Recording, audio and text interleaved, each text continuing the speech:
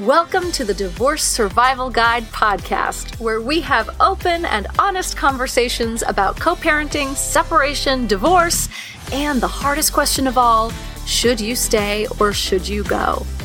I'm Kate Anthony, your divorce survival guide, and I'm here to help you navigate some of the roughest waters you've ever swum in and answer some of your toughest questions. I've been to hell and back, and now it's my mission in life to help you get to the other side of this process with your sanity and your heart intact.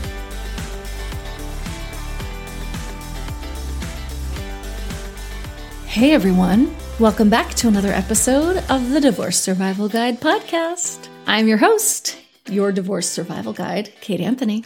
So today we are continuing our mini-series on abuse, which is turning into a mega series, I think. And today I have with me Sarah McDugal. Sarah is a speaker, a trainer, and abuse recovery coach who works exclusively with women wounded by toxic relationships in the faith community. What? Sarah has published 3 books. One Face, Shed the Mask, Own Your Values and Lead Wisely. Myths We Believe, Predators We Trust, 37 Things You Don't Want to Know About Abuse in Church, and Safe Churches Responding to Abuse in the Faith Community. I'm simply going to turn this conversation over to Sarah because she's the expert in this, and our conversation, I think, is super important. So, here she is.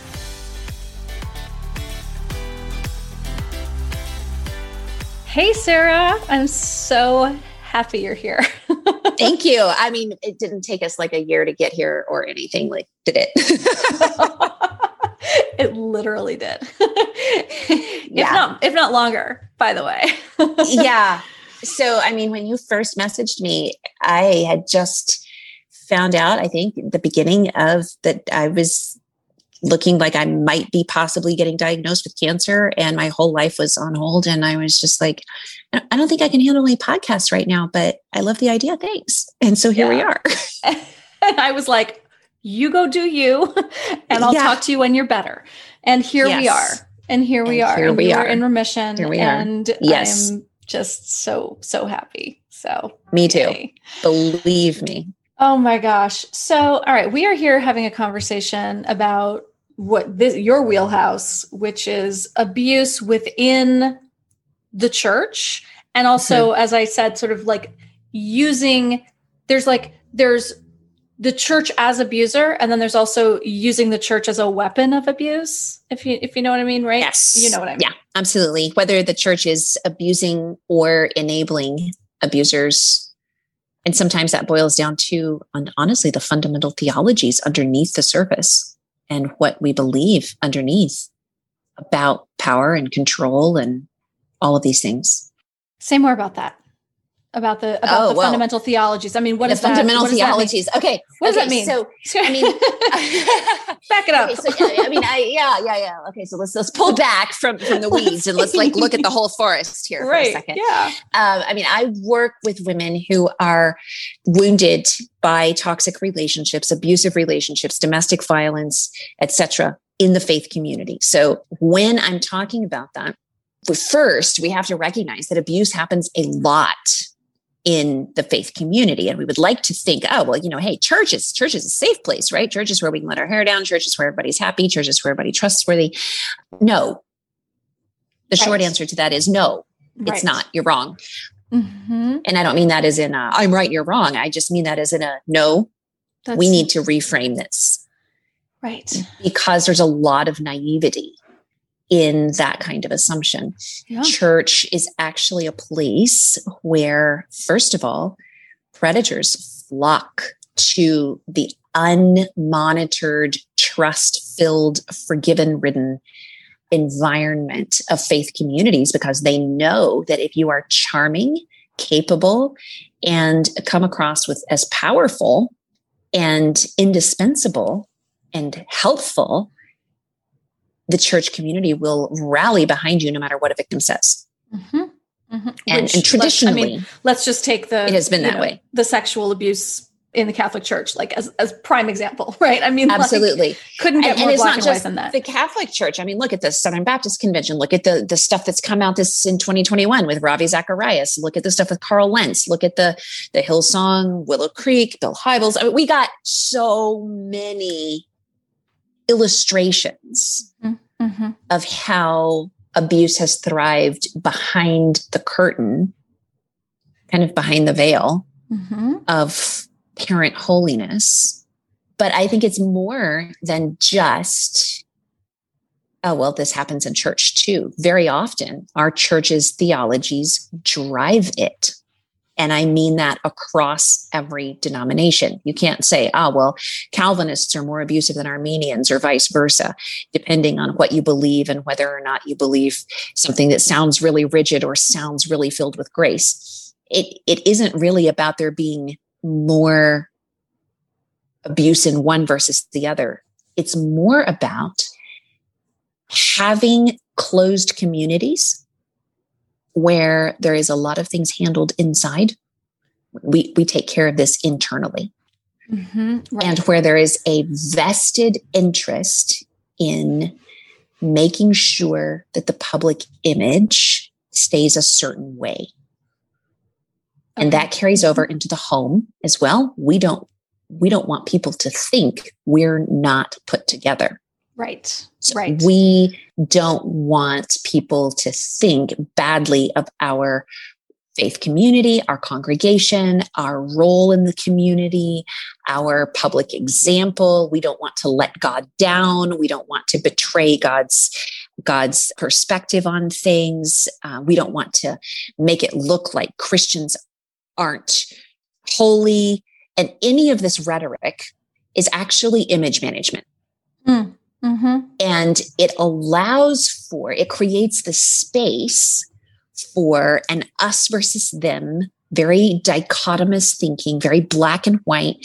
And that is an infrastructure that allows for high levels of control.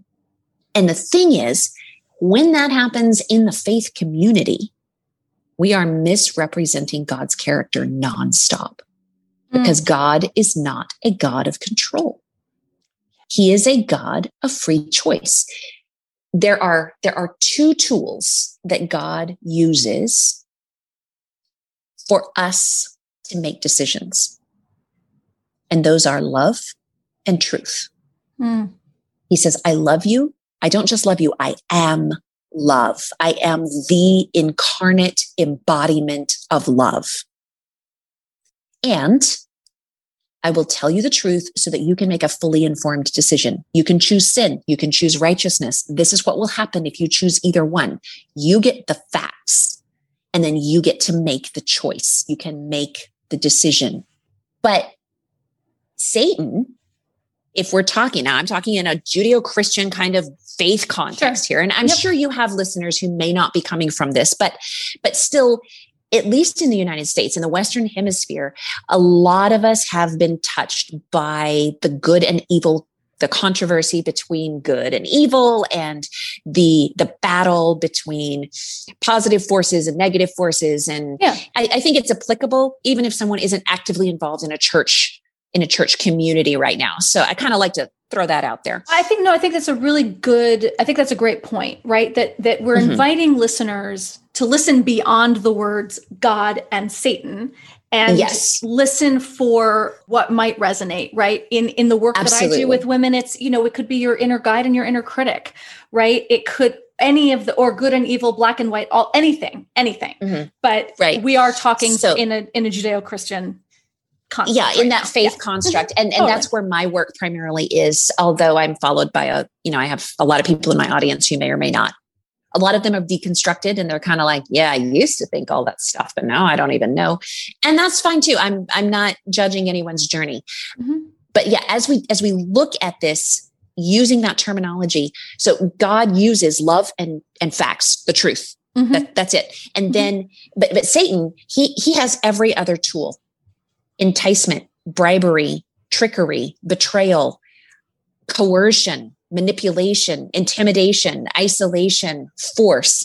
All of these things are in his toolbox, right?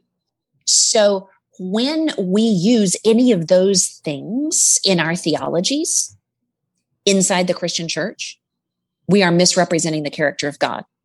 If we are choosing to force people, to control people, to intimidate people, to tell them to shut up about things that are true, to keep sin silent under the rug behind closed doors, to handle things internally instead of telling the truth and exposing sin. Ephesians 5, expose sin, live in the light. Same in Galatians 5. It's all throughout Scripture. Isaiah 58, shout aloud, cry out from the rooftops, tell my people of their sin. So all of these things, and I'm not talking about just being that obnoxious person who goes around telling everyone where they're wrong. I'm talking about when we refuse to expose actual sin that is harming people because we want to look good on the outside, we are living in an abusive system. It is an abusive church system. It is an abusive faith community by its very infrastructure, because it is using tools like control and manipulation in order to get the result that they want. Yes, we think of church as it being intended to be a place of safety. But if our church structure is more concerned about how we look to the outside world, about keeping up appearances, about towing a certain line, rather than exposing sin and keeping the vulnerable safe, then we are misrepresenting the character of God. And isn't that essentially the core of Jesus's teachings? Yes.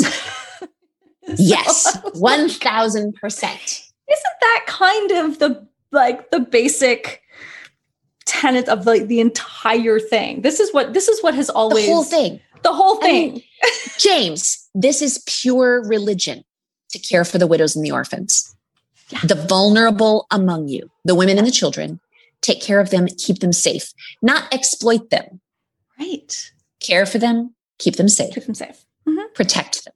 The poor, immigrants, like all of that. You know what? We got to be really careful. Everyone's going to be writing us off as just like these random social justice warriors that, like, oh my goodness, we can't listen to that. Oh, they know that about me. They know that about you. They already know that about me. You're good. You're good. I'm like, when people start getting off on that, I'm like, so you have just taken scissors and you've cut out the books of Isaiah and Psalms and Ezekiel, and you've just ripped those right out of your Bible, right? I mean, and I get that it can be confusing. Like, look, I am no theologian. It drives me crazy. One of the things that I will say is, I studied the Bible in school because it's, I think, probably the most important historical text of all time, right? So like I read it in school and I studied it. Right. Nowadays, they can't teach the Bible in school because it's considered religious as opposed to considered historical, right? So I hate the fact that like my son has not studied the Bible, and like he'll say something, I'll be like, "Oh, that's from the Bible." He's like, "It is?" And I'm like, "Yeah, you should read it sometime." Yeah. So, but I mean, look, first of all, if anyone's Jesus was, as far as I'm concerned, he was the original social justice warrior, right? I mean, well, I think that the term social justice warrior has gotten a bad rap in certain circles because of certain people choosing to go about it, even if they have had good intentions, but to go about it in a way that, again, misrepresents the character of God. Yes. Very aggressively. And yes. Very much like on the warpath and willing to wipe out anyone who disagrees with them. But again, that is not how we see Jesus interacting with people. So we have to not divorce. I'm on a podcast about divorce. We have to not divorce the message of what we are doing. If we are teaching a message that is good, that represents God's character, we have to not divorce it from how we deliver the message by delivering it in a way that misrepresents God's character. So if we are ugly and controlling and unkind as we are telling people you need to take care of all the poor people in your community, then we're not acting like God. Right. And so we're cutting our own message off at the knees. So I tend to kind of avoid some of those terminologies simply because people have these traumatized reactions to certain phrases. Yeah. Yeah. Anyway. Totally. So, okay. What women are experiencing, right? Because my audience is mostly women. Okay. And many of them are experiencing, I think that they are of the most vulnerable to this. I think most churches and faith-based communities are patriarchal in their core foundation, right? So those who carry the greater level of power in the majority of faith communities tend to be men. Mm-hmm. Yes. Yeah. Especially conservative faith communities. And so many of them are experiencing emotional abuse, some of them domestic violence, some of them physical abuse, emotional, psychologically, but some form of control in their marriages, right?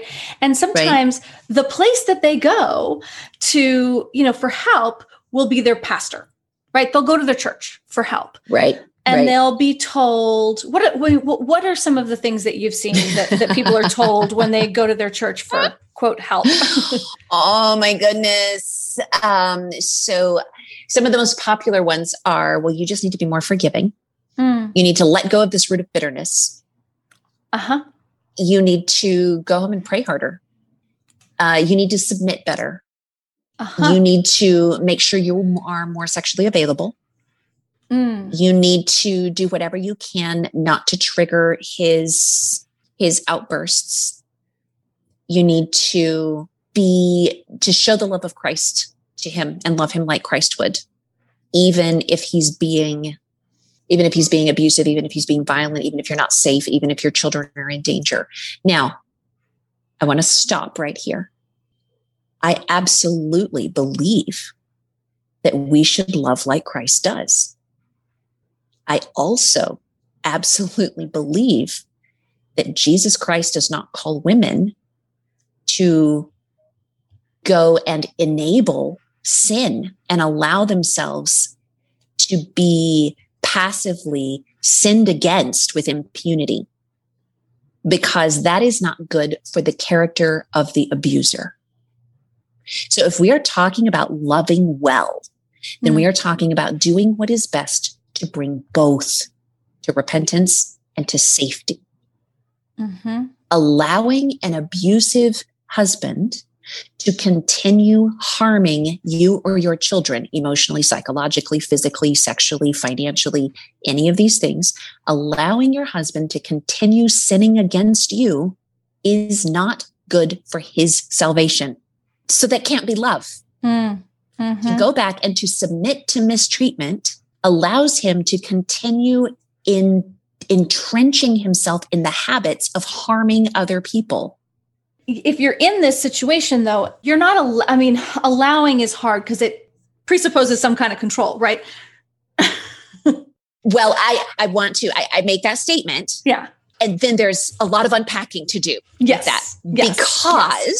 Because I'm speaking at this from the perspective of church leader who is telling the woman to go back and to try to make her husband better by being submissive and forgiving. That's the angle. So when a church leader is telling a woman to go back and that it's her job to sanctify him, to win him. And I know that Paul talks about this, but he wasn't talking about going back into abuse, because he also said, husbands, love your wives as Christ loved the church, which means protecting her, laying down your life for her, putting her interests ahead of yours, and doing everything you can to make her safe and to help her thrive as her own entity.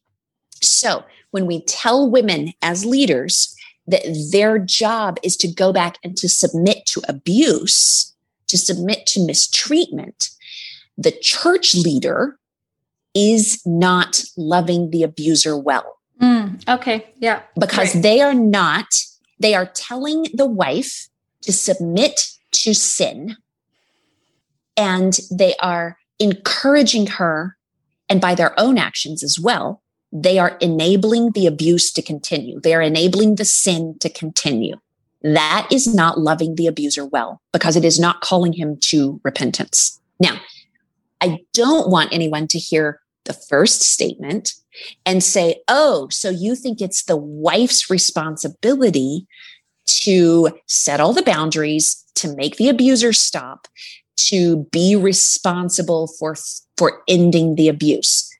I am not saying this in victim shaming. I'm saying this to the church leader who's giving dangerous advice. Yes. Does that make it clearer? Great distinction. Absolutely. Yes. Absolutely. Okay. Great distinction. Okay. Yep. Perfect. Yes.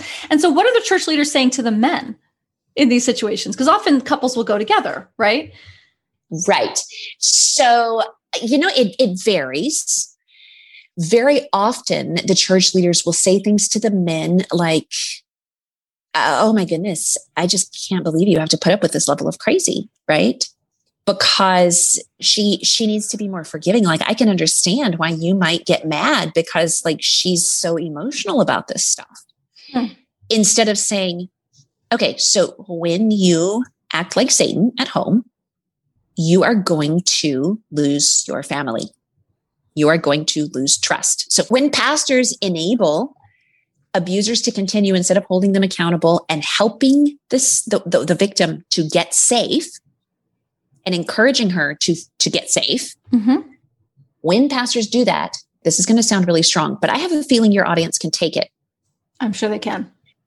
Your pastor is perpetuating the first lie from the Garden of Eden. Now, what was the first lie? The very first lie. The snake in the tree was talking to Eve, and he said, you shall not surely die. You can do what you want, even though God said not to, and you're not going to die. And when pastors tell abusers or create an environment where abusers are not held accountable for their sin against their families, and they tell them the wife, go home, love him more. What they're doing is they're sending the message to abusers. You can do what you want and it's not going to die. Your marriage isn't going to die. Your trust isn't going to die. Your relationship with your spouse, your children is not going to die. And it is a lie, because sin kills things. Hatred and violence kills things. It kills trust. It kills hope. It kills health. It kills faith in someone's goodness. It kills safety. It kills relationship. Now, very often, and this is what I was thinking earlier, when a couple goes together, and I actually never recommend for in a really difficult marriage, I never recommend for a husband and wife to go together to counseling, especially not for pastoral counseling. But very often you'll see one of two scenarios. The wife will be the one willing to do all the work because she just really wants this to get better, right? Yep, 100%. Yep, see it all the time. And the guy is like, okay, she dragged me here. What are we here for?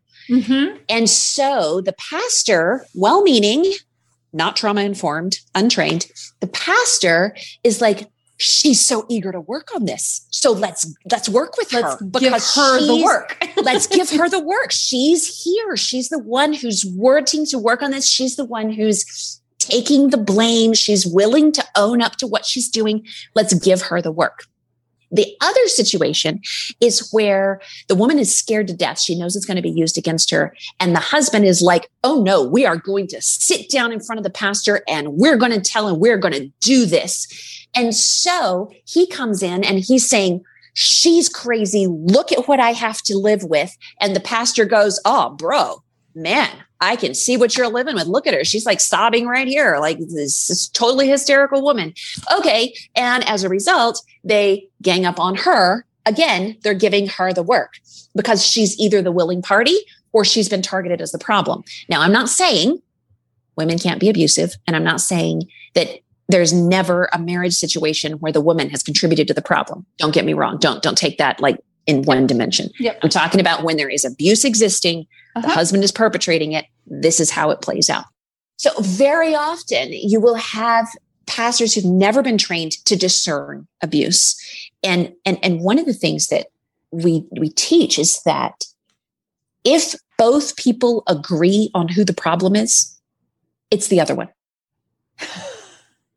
It's so great. It's so true. It's just a basic rule of thumb. Now, it's good to have healthy self-doubt, but if you go in, if you're a church leader and a couple comes to you and he says, well, so there's all these issues and my wife just I just can't, I get mad and I can't help myself and she does this and then I blow up and it's really, it's because she did this.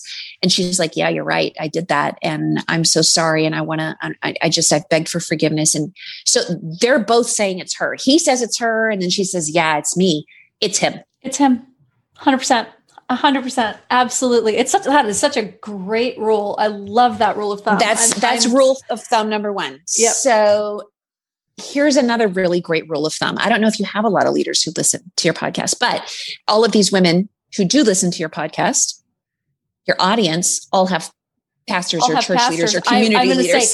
They're going to bring this episode to their church, and then they're going to hire Sarah to come in and train their pastors. But I actually do. I do intensive training weekends for groups of leaders and community leaders. But all that being said, here's another great rule of thumb. And that is, if you're a church leader and you have a couple coming in, take what they say, both of them, at face value. So if she's like, let's just say he's abusing her, you haven't got that figured out yet. You're not jumping to conclusions, but she says, all I want to do is just go to my mom's house for 6 weeks. I just need a breather, or maybe even just 2 weeks. I want to go visit my sister for a couple of weeks. I just feel like we need some time apart.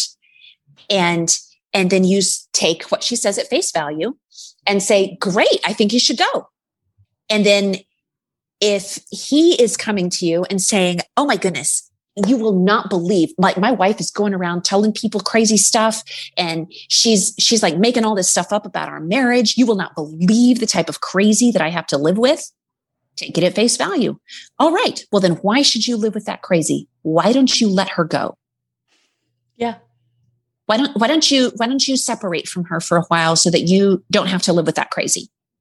The person in general, just as a general rule of thumb, who is refusing to allow the separation to happen is the abuser. Yep. Because at that point, you'll be like, no, she doesn't get to go anywhere. No, she doesn't get to go to be with her mom. No, she needs to stay here where I can control her.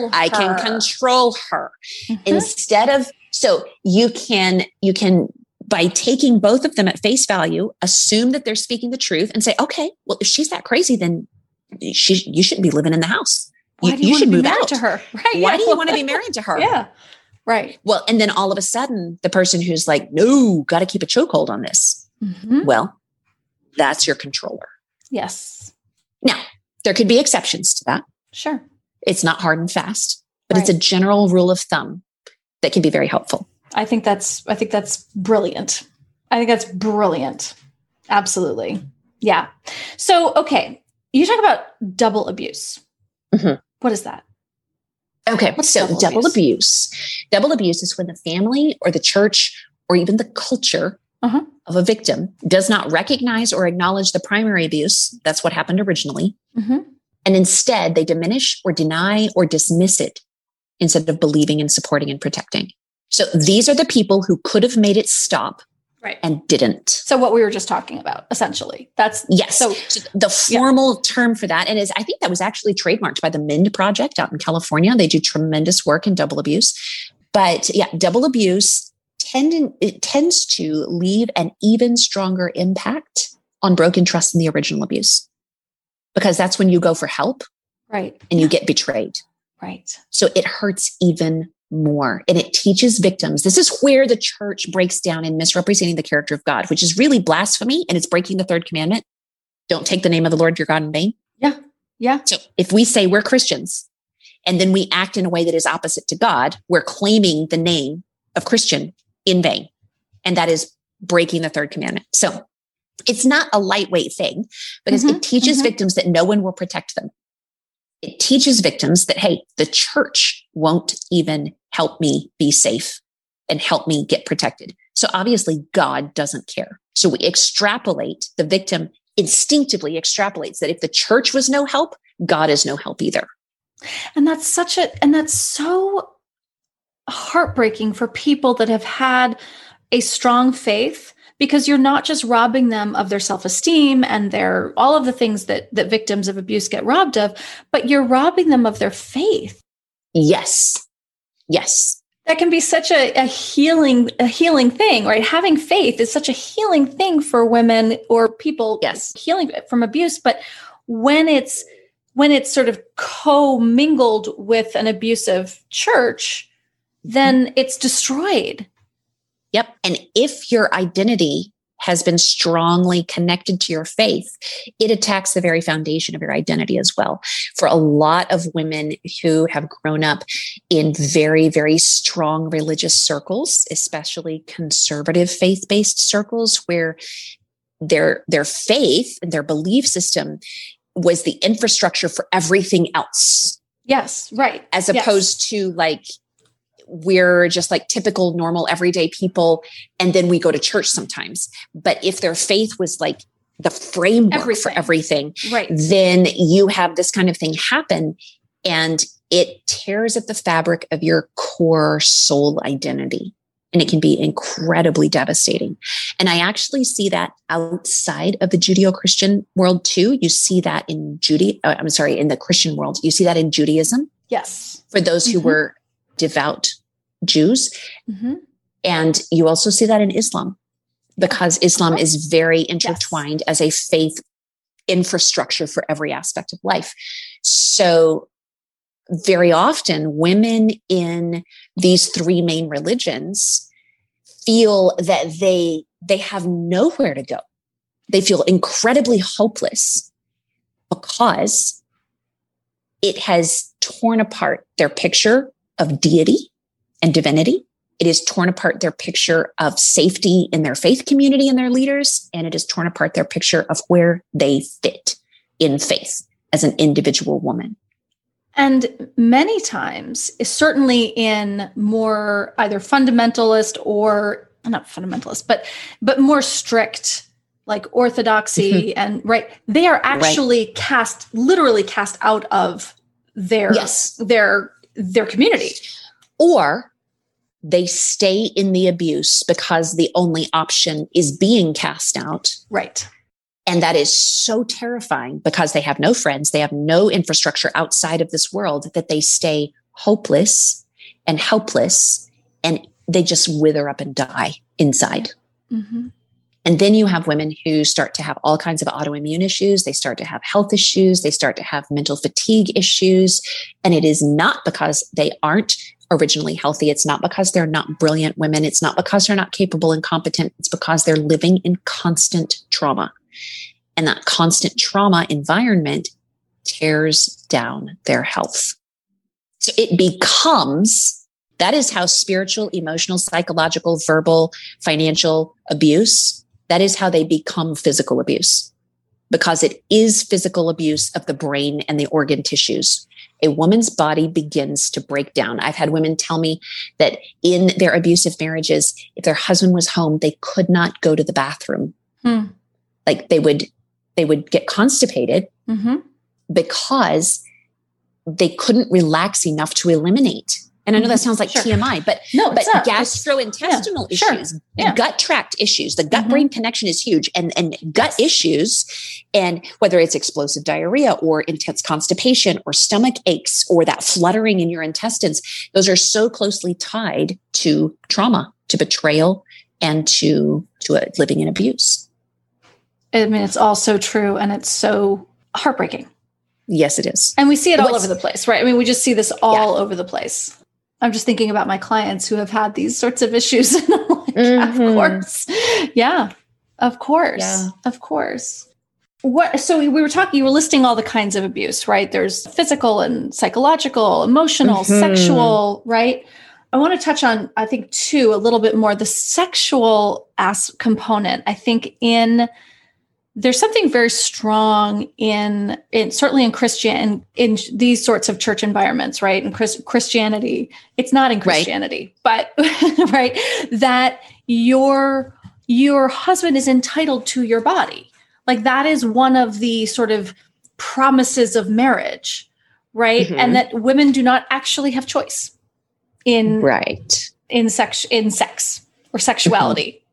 Mm-hmm. Mm-hmm. Is there a question in here? Because yes. You guys who are listening right now, you can't see our faces. We're looking at each other's faces. I'm and we're just like, yes. I'm like, just go. Yeah, go with that. Because that's not true. Go with that. Go, Sarah. Goodness. Go. Killing me. You're killing me. Break that down. Okay. Well, I mean, look. So it's not right. You see this often with women. First of all, do you see this? Absolutely. Yeah. Absolutely. And what is that? Like, where does that come from? What is that? Well, there's a text in Paul's writings that is misapplied, woefully misapplied. And that is, do not deprive each other except by agreement for prayer and fasting. And the whole idea that the body of the wife belongs to the husband, the body of the husband belongs to the wife. What I believe that really means is that there is a base assumption made that we would care very carefully and gently for the health, wellness, and function of our own bodies. And now in marriage, we have the opportunity to extend that same level of care and support and kindness to the body of our spouse. I would totally be in that relationship. I would join that church. Like 100%, right? Maybe I should start one. I'm kidding. I think you should. No, but the interpretation of that text, it goes back to our very first thing at the beginning of the podcast.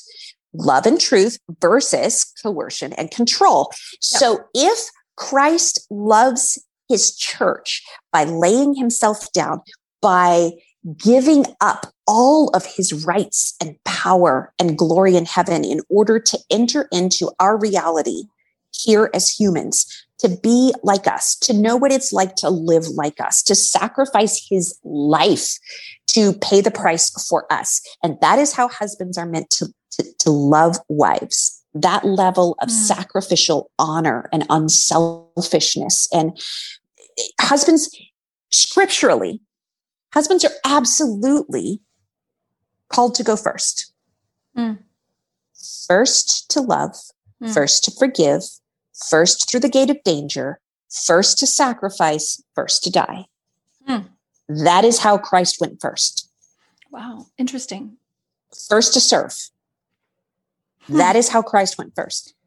And that is how husbands in the New Testament are called to go first. That is loving as Christ loves. So if we are talking about your body belonging to each other, then it means the same amount of tenderness and care that you would give to yourself because you don't feel good, you are now to give that to your spouse. That love and cherishing.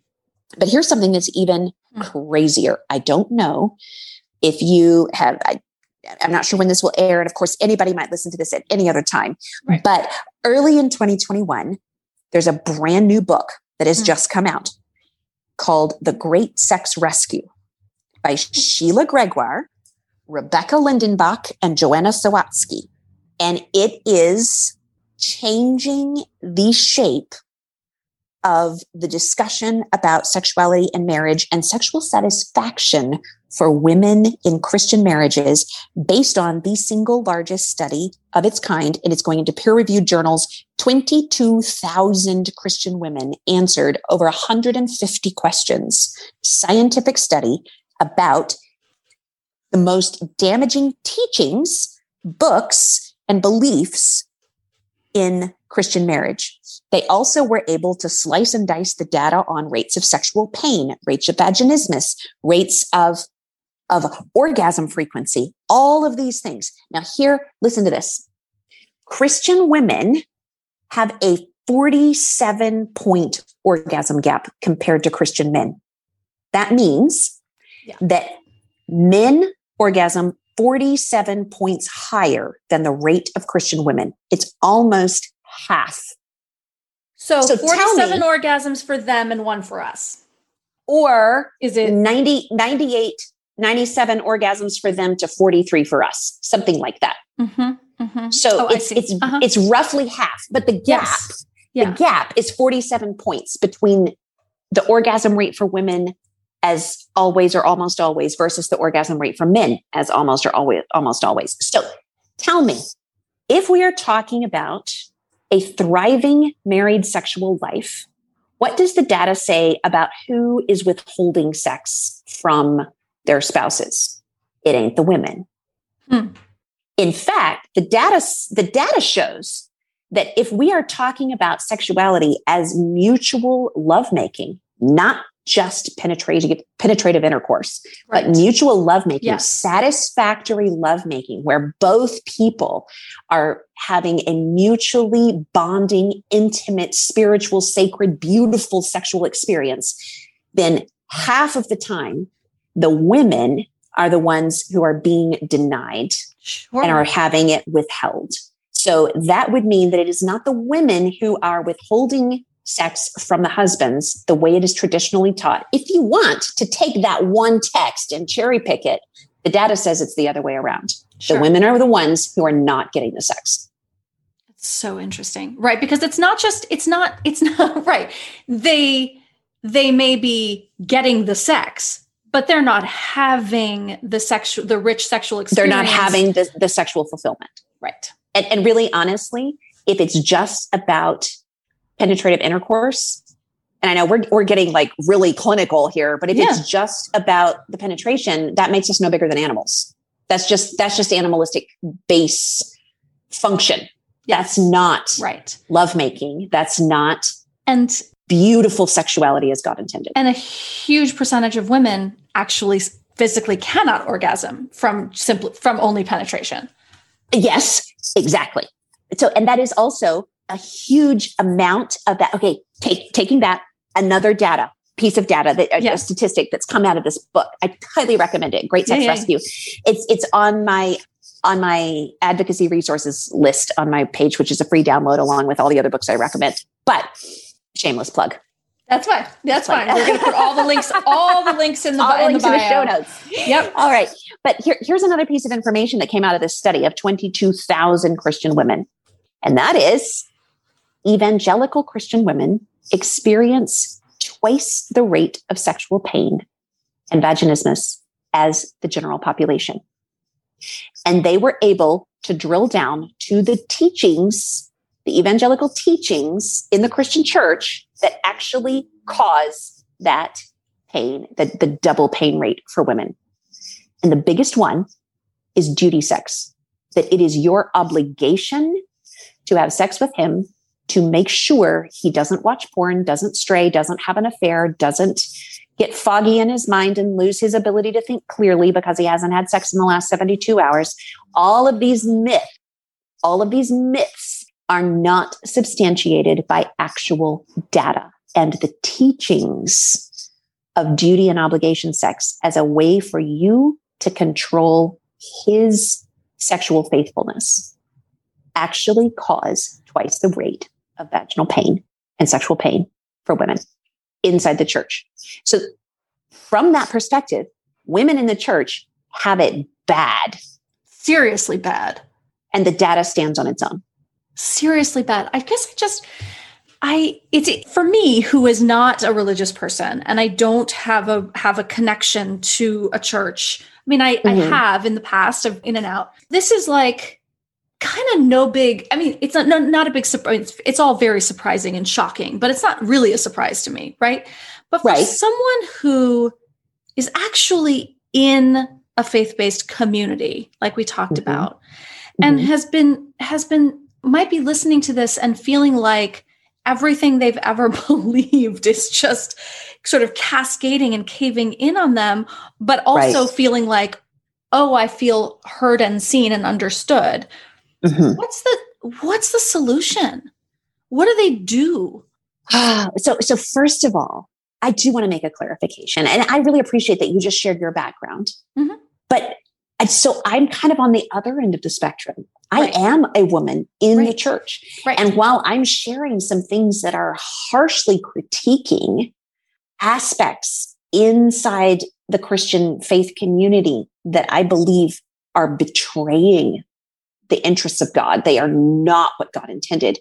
I am not saying these things in a way to just dog on the faith community. And I want to make that super clear. Yes. I used to be a clergy spouse for many years. I was a single mom for a number of years. And although I am remarried, I am still a woman in the church and I work within the faith community. What I want is to do two things. One, to call the faith community to recognize where we have failed women and men, because honestly, all of this is insulting to men too. Absolutely. It's not just dangerous for women, it's insulting to men. And I think we deserve that our women and our men inside the faith community deserve so much better.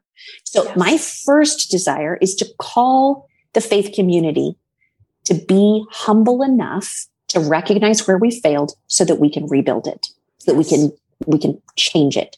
And my second is to answer the question of the woman that you just outlined. Mm-hmm. And that is, if you're sitting there and you're listening to this and you're thinking, oh my goodness, like this is my life. She's telling my life. Has she been in my house? Has she been in my head? Like what's going on? I want you to know that there are resources. There is help. There is an entire wild warrior tribe of women who love Jesus, who love their families, who want to do things in a way that is godly and driven by their faith, regardless of where they're at in deconstructing or reconstructing what that faith looks like. But they are women of conscience, women of character, women of integrity. And we are traveling together to rediscover how God truly intended these things to look. And you may be listening to this and realizing these things, and you may have the kind of relationship where you can go tell your husband and he will listen. Yeah. There's a possibility that someone is listening right now and you have the kind of relationship where maybe you guys have been getting it wrong in this area, but your husband doesn't want to get it wrong. And once he knows better, he's willing to do better. And you can share this information with him and you'll thrive and grow. And maybe that's not your situation. And you're listening to this and you're like, wow, this has just made so many things come crystal clear to me. And I need to find safety because I'm not safe. And maybe you're listening to this and you're just sitting there and you're thinking, I've got to chew on this for a while. I might need to chew on this for a month. It might be 6 months. It might be another year or two. I just need to learn more. And there are resources for you to educate yourself and find out more. And I know we want to make these available to you at the end of the podcast, but you are not alone. Yeah. Yeah. If this applies to you, you are not alone. Yes. And I love what you said about you're calling the church to reckon with this in exactly the same way that you were calling on church leaders to reckon with the men who are come to them, right? Like that is how we love like Christ, right? Is that we do the same thing to the church. Mm-hmm. We say, this is not okay. And these are the structural problems. And this is how it is anti-Christ. Yes. Not what I mean, against but Christ. It is against. This is misrepresenting the character of God. Yes. Which honestly is blasphemy. Right. Yeah. And that's going to be a hard pill for some church leaders to swallow. Yes. Right. Yes. So if your church, if you go and you try to share this with your church and your church leaders just won't be having any of it, mm-hmm. then my concern would be that you recognize that there are other church structures out there that are not abusive. And if your church leaders aren't having any of it and they refuse to recognize that they may have bought into some abusive infrastructures and that they are controlling or that they have been controlling and they're not willing to course correct mm-hmm. and to change trajectory so that they do reflect God, mm-hmm. then that is an abusive faith community. You are living in an abusive infrastructure. And there are other people who love Jesus and who want to teach truth, who are committed to not being abusive. Now, that doesn't mean you won't find flawed humans everywhere. You will. Mm-hmm. We're stupid humans who screw up everywhere. That's kind of the point. That's kind of the point. Right. But not all faith organizations are committed to perpetrating an abusive structure. Yeah. And it's okay to find one that isn't. Yes. And is this the abuse that when you talk about spiritual abuse, is this what we're talking about? The abuse in the church, or? Yes, and more. I wouldn't say yes and no. Yeah. Signs, here are 6 or 7 signs of spiritual abuse. And This is from the Systems of Abuse chart that I am giving away free to your listeners today. So I want to plug that. I have a free giveaway for your listeners today, Kate, and that is the Systems of Abuse chart. So there are 13 forms of domestic violence. They are all considered domestic violence by domestic violence experts, even the ones that don't leave bruises. And spiritual abuse is one of those. So here's some examples of spiritual abuse. Twisting scripture to avoid accountability. Mm-hmm. Using their beliefs to gain advantage over others in a way that gives them more power. Mm. Leveraging spiritual leaders against you. Mm-hmm. Silencing you with Bible verses. Oof. Believing that you need them to teach you about God because God is not big enough to teach you about himself. And you, because of your gender or whatever, are not competent enough to study the Bible and participate in the Holy Spirit's teaching on your own, that you need them to explain everything to you. Right. And of course, in a way that perpetuates their power over you. That leverages their power. Yes, absolutely. and that really is what that boils down to is infantilizing women. Mm-hmm. Treating women as children instead of treating women as partners and competent adults. Eve was not Adam's baby. He did not have to teach her everything. She learned beside him from God as they walked in the garden. Mm. So this whole idea that in some circles that women need to have men instruct them spiritually because women cannot participate in learning on their own or study on their own reliably is a myth that is not. Paul's very clear that there's neither Jew nor Greek. There's not male or female. When we come to the foot of the cross, we are all equal and the Holy Spirit is powerful enough to teach women just as well as men. Mm-hmm. So that is absolutely a spiritually abusive, control-oriented, exploitation and power-oriented type of approach. Mm-hmm. It would be the same if your pastor is like, you can't study that. You need me to teach you.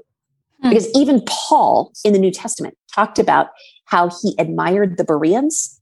The Bereans were a group of people that when he went to teach them, they didn't take anything Paul said they didn't take Paul's word for it. They went home and they studied the scriptures. Hmm. And he was like, these guys are great. They don't even take what I say. They go home and they study it for themselves. So if Paul was saying, hey, don't even take it from me. Go home and study it. And this is the Apostle Paul. Then how much more should your pastor or your husband be saying, study it for yourself, babe? Right. Well, your pastor shouldn't be saying, babe. But, but we got you. But you get what I'm saying. Right. Go study it for yourself. Go and own your own beliefs based on your own study. You do not need a human to teach you as a replacement for your relationship with God. Mm. You don't need an intercessor between you and God. And other soul-destroying behaviors, soul-sucking behaviors related to faith and religion. So those are all forms of spiritual abuse. But see, and here's where this really, all of the 12 spokes around this chart. Mm.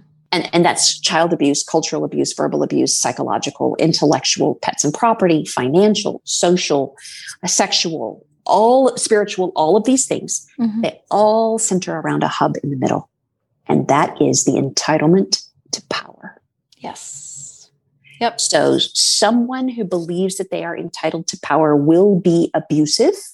And what makes it worse is when they interpret scripture as backing up their perceived entitlement to power. So they're using their belief system as a weapon to make other people fall into line under their control. Mm. And so someone who has this incredible entitlement to power is going to create chaos. Like they're going to gain control by turning people against each other. We see this in faith communities all the time. Leaders pitting factions of people against each other, or busybodies in the church even, who are abusive people. Someone who is addicted to power and control is going to be a credit hog. They're going to take others' ideas. They're going to not share the glory. They're going to not give credit where credit is due. They may have delusions of grandeur. They're going to believe that they're smarter or wiser or stronger or more powerful than they really actually are. Mm-hmm. They're going to dictate the belief system to everyone in the household or their community, or they're going to tear down other people who don't believe just like them, even out in the community, and act like they are elite because they believe a certain way. And everyone who doesn't believe like them is just stupid, not with the program. We see this in politics. I mean, I'm not getting into politics, but we see these systems in politics. Someone who is entitled, who acts as if others should give way to their preferences or just take care of their needs. And it never goes both ways. Someone who is a supremacist, who looks down on culture, color, gender, age, status, or whatever it is. They think their own identity is superior. Someone who has a power complex may be obsessed with respect. They may get aggressive to peers or children or even the elderly or people unlike them who act with perceived disrespect. And this can be something as simple as someone flipping out on a waitress or a cash register clerk because they feel like they've been disrespected somehow. The person didn't do things their way. And then they just have a rage moment. That's not an anger management problem. It's an entitlement problem. It's an abuse problem. And the last one is someone who is fixated on appearances, who expects other people to keep secrets and maintain this glossy public image, regardless of what rot and corruption is inside. And that's not comprehensive. Those are just examples. Those are right. This is not a comprehensive list. And that last one is so, I talk about this a lot with my clients and in my groups, right? That like that last one about like keeping up appearances, what that shows is that they actually know that the behavior inside the home is wrong. Yes. Otherwise, they would just do it everywhere, right? But if they know enough to know not to do it in front of other people, then they know it's not right. Yes. Lundy Bancroft, it breaks that down really, really well in his books. Why does he do that? Yeah. I was talking to someone just the other day who was trying to figure out, like, how come I can speak to my husband and say, this hurts me, this bothers me over and over and over again, and he just doesn't get it. Like, is there something mentally wrong? Like, should I be like having compassion because he cannot grasp this? I'm like, okay, here's how you break that down. Does he function acceptably at work? Yes. Can he adjust course when his boss gives him a changed set of instructions? Yes. Does he get along well enough with his friends to still have friends? And is he able to course correct socially when he's around people who actually matter and are important to him? Yes. Then it is not a mental illness issue. It is not a competency issue. He just doesn't believe you deserve his respect. Period. Right. He gives himself permission to mistreat you because of his belief system. And also he doesn't think that it matters. He doesn't think that, you matter. He doesn't think that you matter, but also he thinks that he can continue to get away with it because he has been. And that's what, I always tell the story that 2 weeks after I finally ended my marriage, my ex came to me and he said, "I'm so sorry. I just never thought you'd leave," which told me everything I needed to know. Right? Isn't that hilarious? Right? And I looked at him, I was like, "You've got to be shitting me." Sad. Yeah. I was like, so you knew the whole time you knew, right? And you could have changed it, but you just didn't think you had to. And so that's when people are that inward outward thing, it's all of the things. It's, they don't respect you. They don't believe that, that you deserve better. All of those things. And they don't think you're going to do anything about it. And up until now, they have been correct. Right. Exactly. Right. Exactly. I want to talk about, this is something that is actually a rubric developed by Psalm 82 Initiative. So I just want to throw them out. I don't know if you followed them, but if your followers haven't followed Psalm 82 Initiative on Facebook, check them out. Okay. And this is a rubric developed by them and they've given me permission to share it. So great. There are 4 tools that every abuser uses in every abusive context. And there are 4 abusive relational elements. And this is really what you were talking about. This is why I wanted to bring this up. Yeah, great. So the first abusive relational element is entitlement, right? Yep, 100%. So the benefit to the abuser is that they have the privilege. And the victim has the painful experience of injustice and unfairness. Mm-hmm. And the second, I'm just giving you like a bird's eye view overview of this. Yep. The second abusive relational element is control. Mm-hmm. And that gives security to the privilege for the abuser. Mm-hmm. Mm-hmm. So, and the victim experiences insecurity and fear. Right. When entitlement and control intersect and crisscross, you get the third abusive relational element, and that is coercion. Mm-hmm. And this is where the security of that privilege now becomes power over. And the victim experiences it as oppression. Mm-hmm. Mm-hmm. But there is a fourth relational element in the abusive system.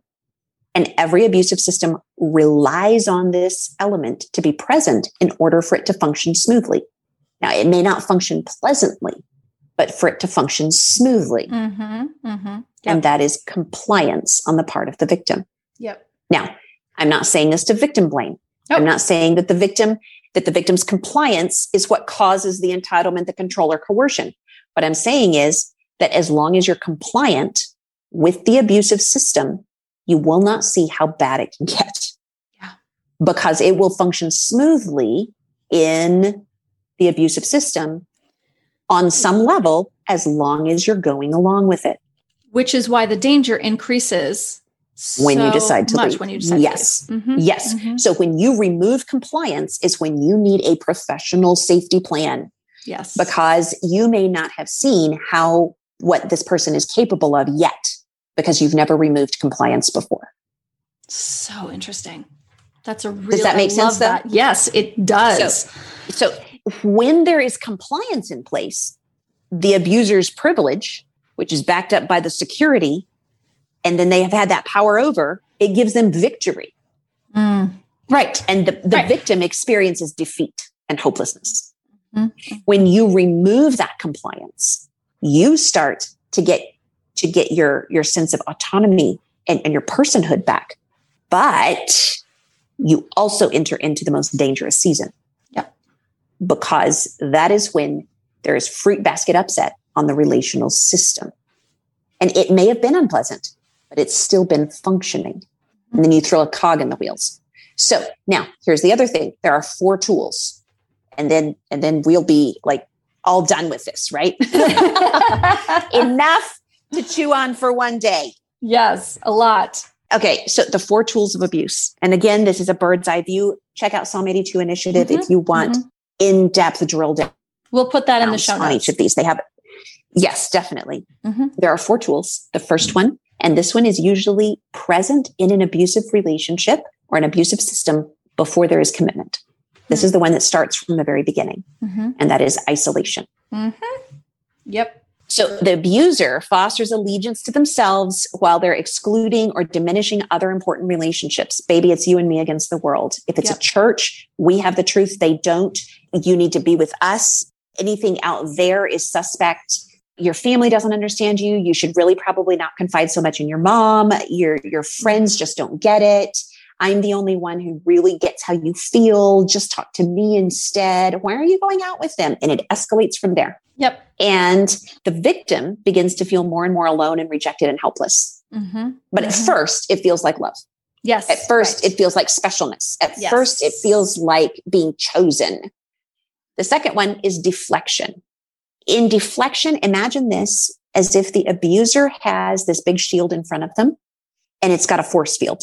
Mm-hmm. So everything that is negative or unpleasant or is blame, it bounces off. Uh-huh. All the bad stuff bounces off to me and onto somebody else. There's always someone else responsible. It was the job. It was the boss. It was the headache. It was the childhood trauma. It was anything. It was what you did. It was what the kids said. It was you. It was you. I would never have slammed the kid into the wall if they hadn't been crying for 2 hours. It was the kid. Right. Anything like that, that is deflection. Instead of, I did it. This is my fault. I made the choice.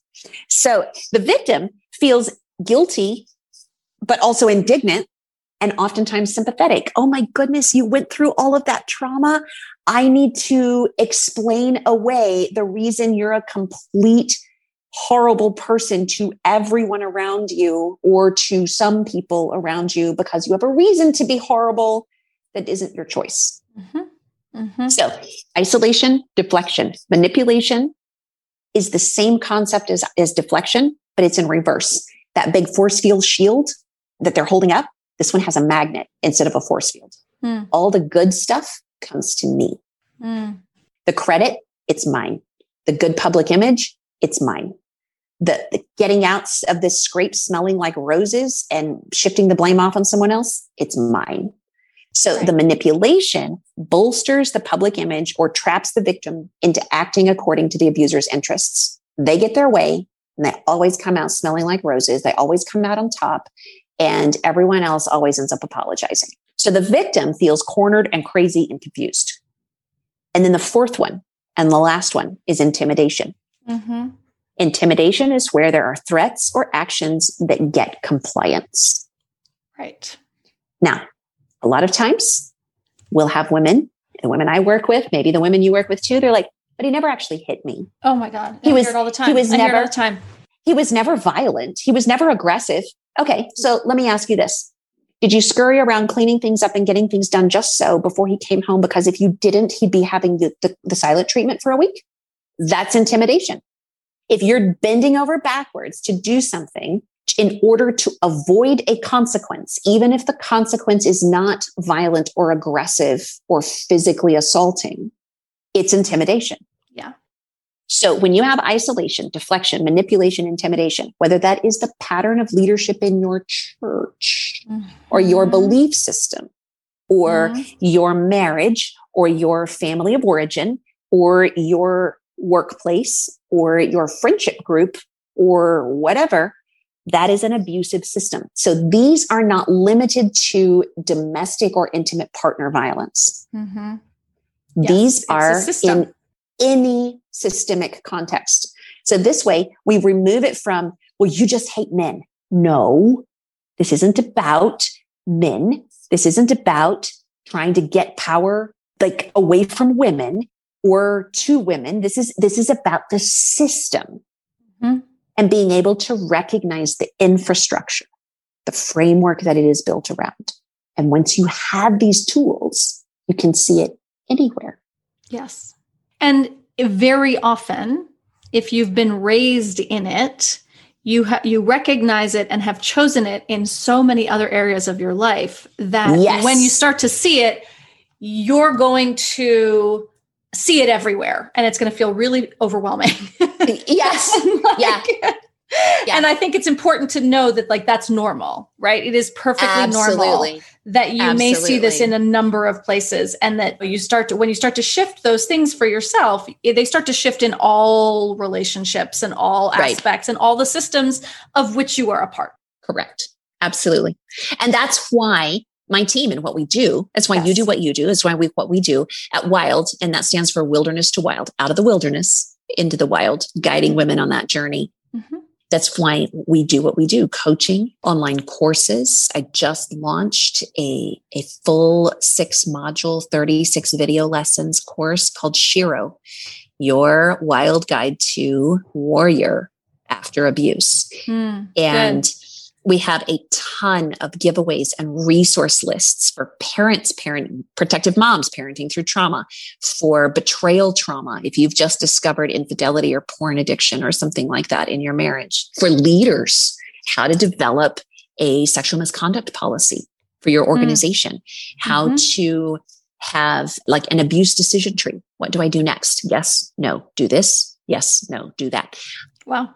So we have all kinds of those things, as well as workshops and training events and retreats and so on, because there are women everywhere who are experiencing this. And they're like, oh my goodness, I need more information. Yes. Or I'm going to drown. Yep. And you have also on your website, everything will be in the show notes, but you have such an incredible list of free resources, just tons and tons of. We try to do that. And there's like 300 videos on YouTube too. on the YouTube channel. So amazing. You are such a wealth of information. I could literally talk to you all day. Well, we just about have. But we almost have. And we also have children that we need to Yes, I think I have one hovering at the edge of the door. You have one right now. I do. You do. So it's all good. I call it pandemic podcasting, because this is like, we have our kids at home. We've got like, whatever. This is just what it is. We roll with it. It's real life. It's real life. There is no glossy public image here. There isn't, certainly not on my end. Nope. Oh my gosh, Sarah, I'm so glad we finally got to do this. Me too. I am so thrilled. So where can people find you? What's your website? So my website is www.wilderness2wild, 3 words, that's spelled out TO, wilderness2wild.com. It's just think of the slogan, out of the wilderness into the wild. Wilderness2wild.com. I'm also Sarah McDugal, or Sarah McDugal author on Facebook. I have very active on Facebook. Sarah McDugal on Twitter, Sarah McDugal on Instagram, and I spell Sarah with an H, and I spell McDugal very interestingly. So it's SarahMcDugal, no extra letters. So yeah, it's all there. And it's all in the show notes. So don't panic if you missed that and didn't write it down. Everything will be linked in the show notes. And Sarah, thank you so much. Thank you for the work you're doing. Oh my goodness. You too. I want to take your work and just sprinkle it like fairy dust over every church and every religious institution, and just like poof. If only it were that easy. If only it were that easy. Yeah. But you know what? We each do our part. Thank you for what you are doing. Thank you for hanging with me for over a year of trying to get me on the podcast. I think it was worth it though. It was worth it. And I was happy to do it. And I am just truly happy to see you healthy and thank you. On the other side of this. So yeah. Amen. Well, I'm glad to be here on the other side of it. Yes. Chemo was a bear. Don't ever want to do that again. Alrighty. Yes. All right, love. I will talk to you soon. Yes. All right. Have a wonderful week. Sarah. Okay. Bye. Bye. Thanks for tuning in to another episode of the Divorce Survival Guide podcast. If you like what you hear, head on over to Apple Podcasts or wherever you listen in and leave me a review. And don't forget to follow me on Instagram at the Divorce Survival Guide. I'll see you next time. And until then, remember, you, my love, deserve to be happy.